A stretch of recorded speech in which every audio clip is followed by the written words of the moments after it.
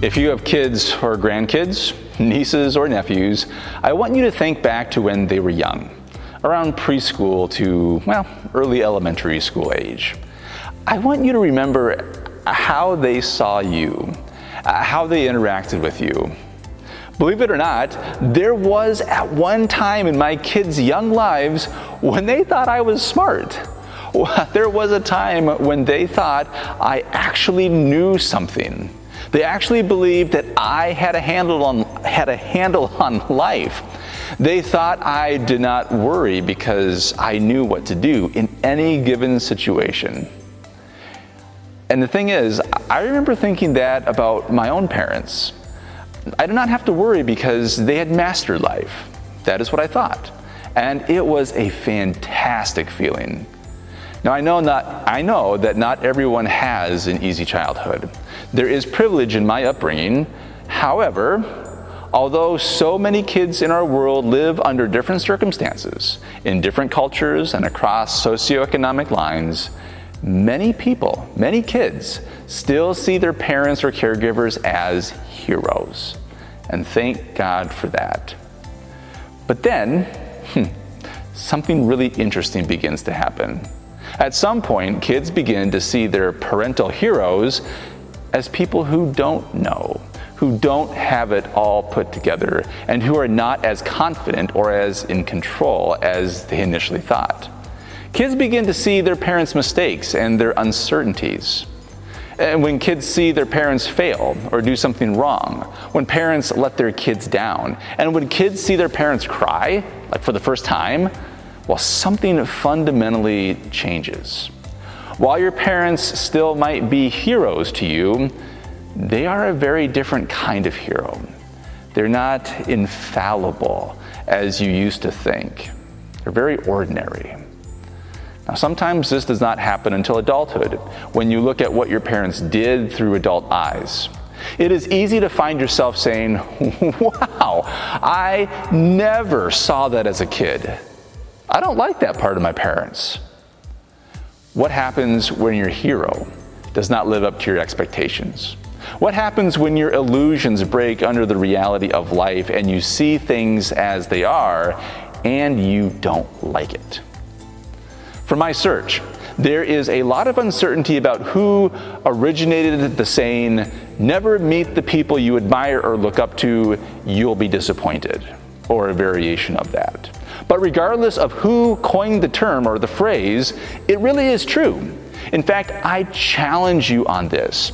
I feel so confident that I can guarantee you that if you begin to look hard enough into the life of your hero, the life of that person that you admire, if you look the life of the person that you look up to the most, you will find things that you don't like. You will find things that he or she did or said that will make you disappointed, angry, sad, or all of the above. So what do you do with your broken heroes? Serious question. Like I said the other week, so often when something breaks in our life, we simply throw it out. Is that the case for your heroes? Do you simply throw them out too? Before we see what our focus text does with this question, I want to explore this a little bit more with all of you, because I think that this is a serious issue that we are all struggling with on some level. So let me frame it just a little bit differently. Maybe you don't put your trust in a person because, you learn better. However, maybe you do fully place your hope and well-being in an organization or an institution.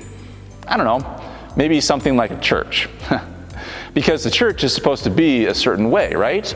It's supposed to function according to your expectations of how a church should function. It should live out its values in support of its mission. But you know the story. Someone will sit alone and feel unwelcome during a service or ministry event.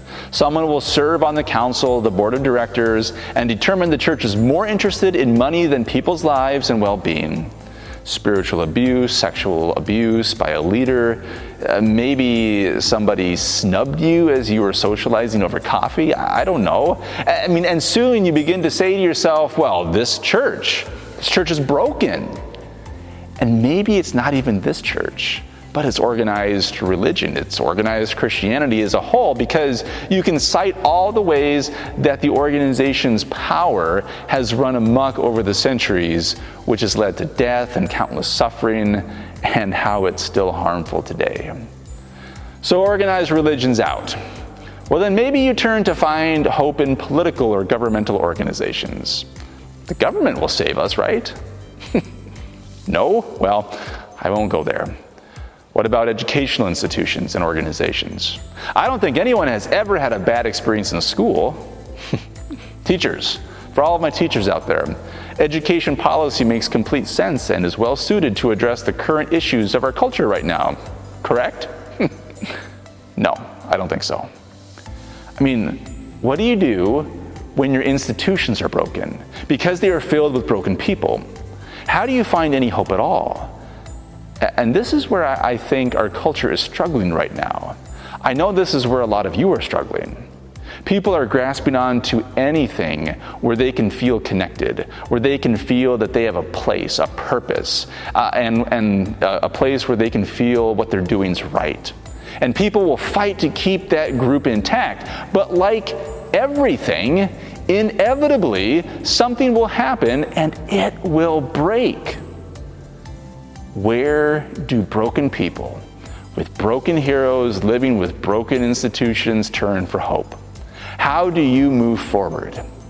I suppose you could try and throw out the broken, try harder, do better, build different institutions, and keep changing where you find inspiration, where you find support, guidance, and spiritual direction. You can go from one thing to the next, hoping for something different, something better. You can keep doing the same thing, hoping for a different result. And while that might be one definition of insanity, well, what else are you going to do, right? When Uriah's wife heard that her husband was dead, she grieved for her husband. When the time of mourning was over, David sent someone to bring her to his house. She became his wife and bore him a son. But God was not at all pleased with what David had done and sent Nathan to David. Nathan said to David, "There were two men in the same city, one rich, the other poor. The rich man had huge flocks of sheep, herds of cattle. The poor man had nothing but one little female lamb, which he had brought and raised. It grew up with him and his children as a member of the family. It ate off his plate and drank from his cup and slept on his bed. It was like a daughter to him. One day a traveler dropped in on the rich man. He was too stingy to take an animal from his own herds or flocks to make a meal for his visitor, so he took the poor man's lamb and prepared a meal to set before his guest." David exploded in anger. "As surely as God lives," he said to Nathan, "the man who did this ought to be lynched. He must repay for the lamb 4 times over for his crimes and his stinginess." "You are the man," said Nathan. And here's what God, the God of Israel, has to say to you. "I made you king over Israel. I freed you from the fist of Saul. I gave you your master's daughter and other wives to have and to hold. I gave you both Israel and Judah, and if that hadn't been enough, I'd gladly thrown in much more. So why have you treated the word of God with brazen contempt, doing this great evil? You murdered Uriah the Hittite, then took his wife as your wife. Worse, you killed him with an Amorite sword. And now because you treated God with such contempt and took Uriah the Hittite's wife as your wife, killing and murder will continually plague your family." This is God speaking, remember. "I'll make trouble for you out of your own family. I'll take your wives from right out in front of you. I'll give them to some neighbor and he'll go to bed with them openly. You did your deed in secret. I'm doing mine with the whole country watching." Then David confessed to Nathan, "I've sinned against God." Israel wanted a king so badly, but not just a king, a good king. One who would not abuse his power, one who would lead the people in a way that God had instructed. King Saul was the first to take on this role, and he could not live up to the expectation. I don't know what his diagnosis would be today, but he was not well in his mind. So a new king was chosen, a different kind of king. This king came from humble origins. It was in the fields that he learned to care for, serve, and protect his flock. A servant leader. He was a person of unshakable faith. He walked in the way of God, so to speak, so much so that as the story goes, he went out armed only with a sling and a couple of rocks to take on a battle-hardened Goliath of a man and defeated him. And he was also a musician, so well, tack that on to his resume. In short, he was perfect. He was the hero by which Israel would be a blessing to the world, where God's kingdom would flourish. But what happens? He has an affair with a married woman, and then using his power conspires to kill that woman's husband. That is what prompts Nathan's visit to David in our focus text. Our focus text is one of my favorites because it's clever. David gets so upset after hearing Nathan's story and wants to kill such a person for acting so shamefully, and the person is him. Yeah, I mean, it's a beautiful, clever piece of writing, but does it answer the question of what to do with our broken heroes? The biblical story is a story about broken people. It's a story about people turning towards God and then turning away. But that is not the surprising part. What is a surprise is that the biblical story, at its core, is about God chasing those who have walked away. It's a story about brokenness being met with second chances, forgiveness, grace, and mercy, because what else do you do when that which you love and care for is broken? This is the life and message of Jesus. For me, the value and true gift of our faith story is that it just acknowledges and names our brokenness. This is something that we will live with during the course of our lives. And yet, how much time and energy do you spend trying to create the illusion that this is not the case? When I acknowledge the brokenness in me, I am much more tolerant and compassionate and understanding of the brokenness in you, in strangers I meet, in the institutions I am a part of. So much violence and discrimination come forth in our world because one group of people sees brokenness in others and not themselves. I mean, this is a huge problem. We will spend our lives trying our best, trying to do right, trying to build institutions that are just and functional, and we should never stop doing that. However, at the same time, we should not be surprised when these things break.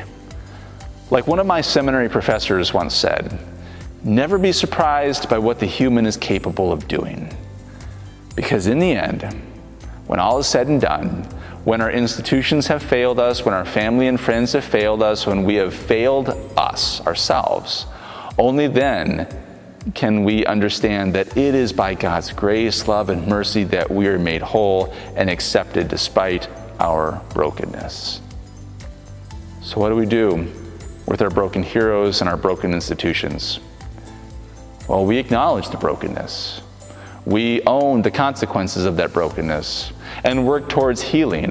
However, it is by God's grace alone that we can move forward. In all of the brokenness that surrounds you, may you come to terms with God's love, grace, and mercy in your life so that you may move forward and live with hope and gratitude. I mean, this is the good news that we hear today. Thanks be to God for that. Amen.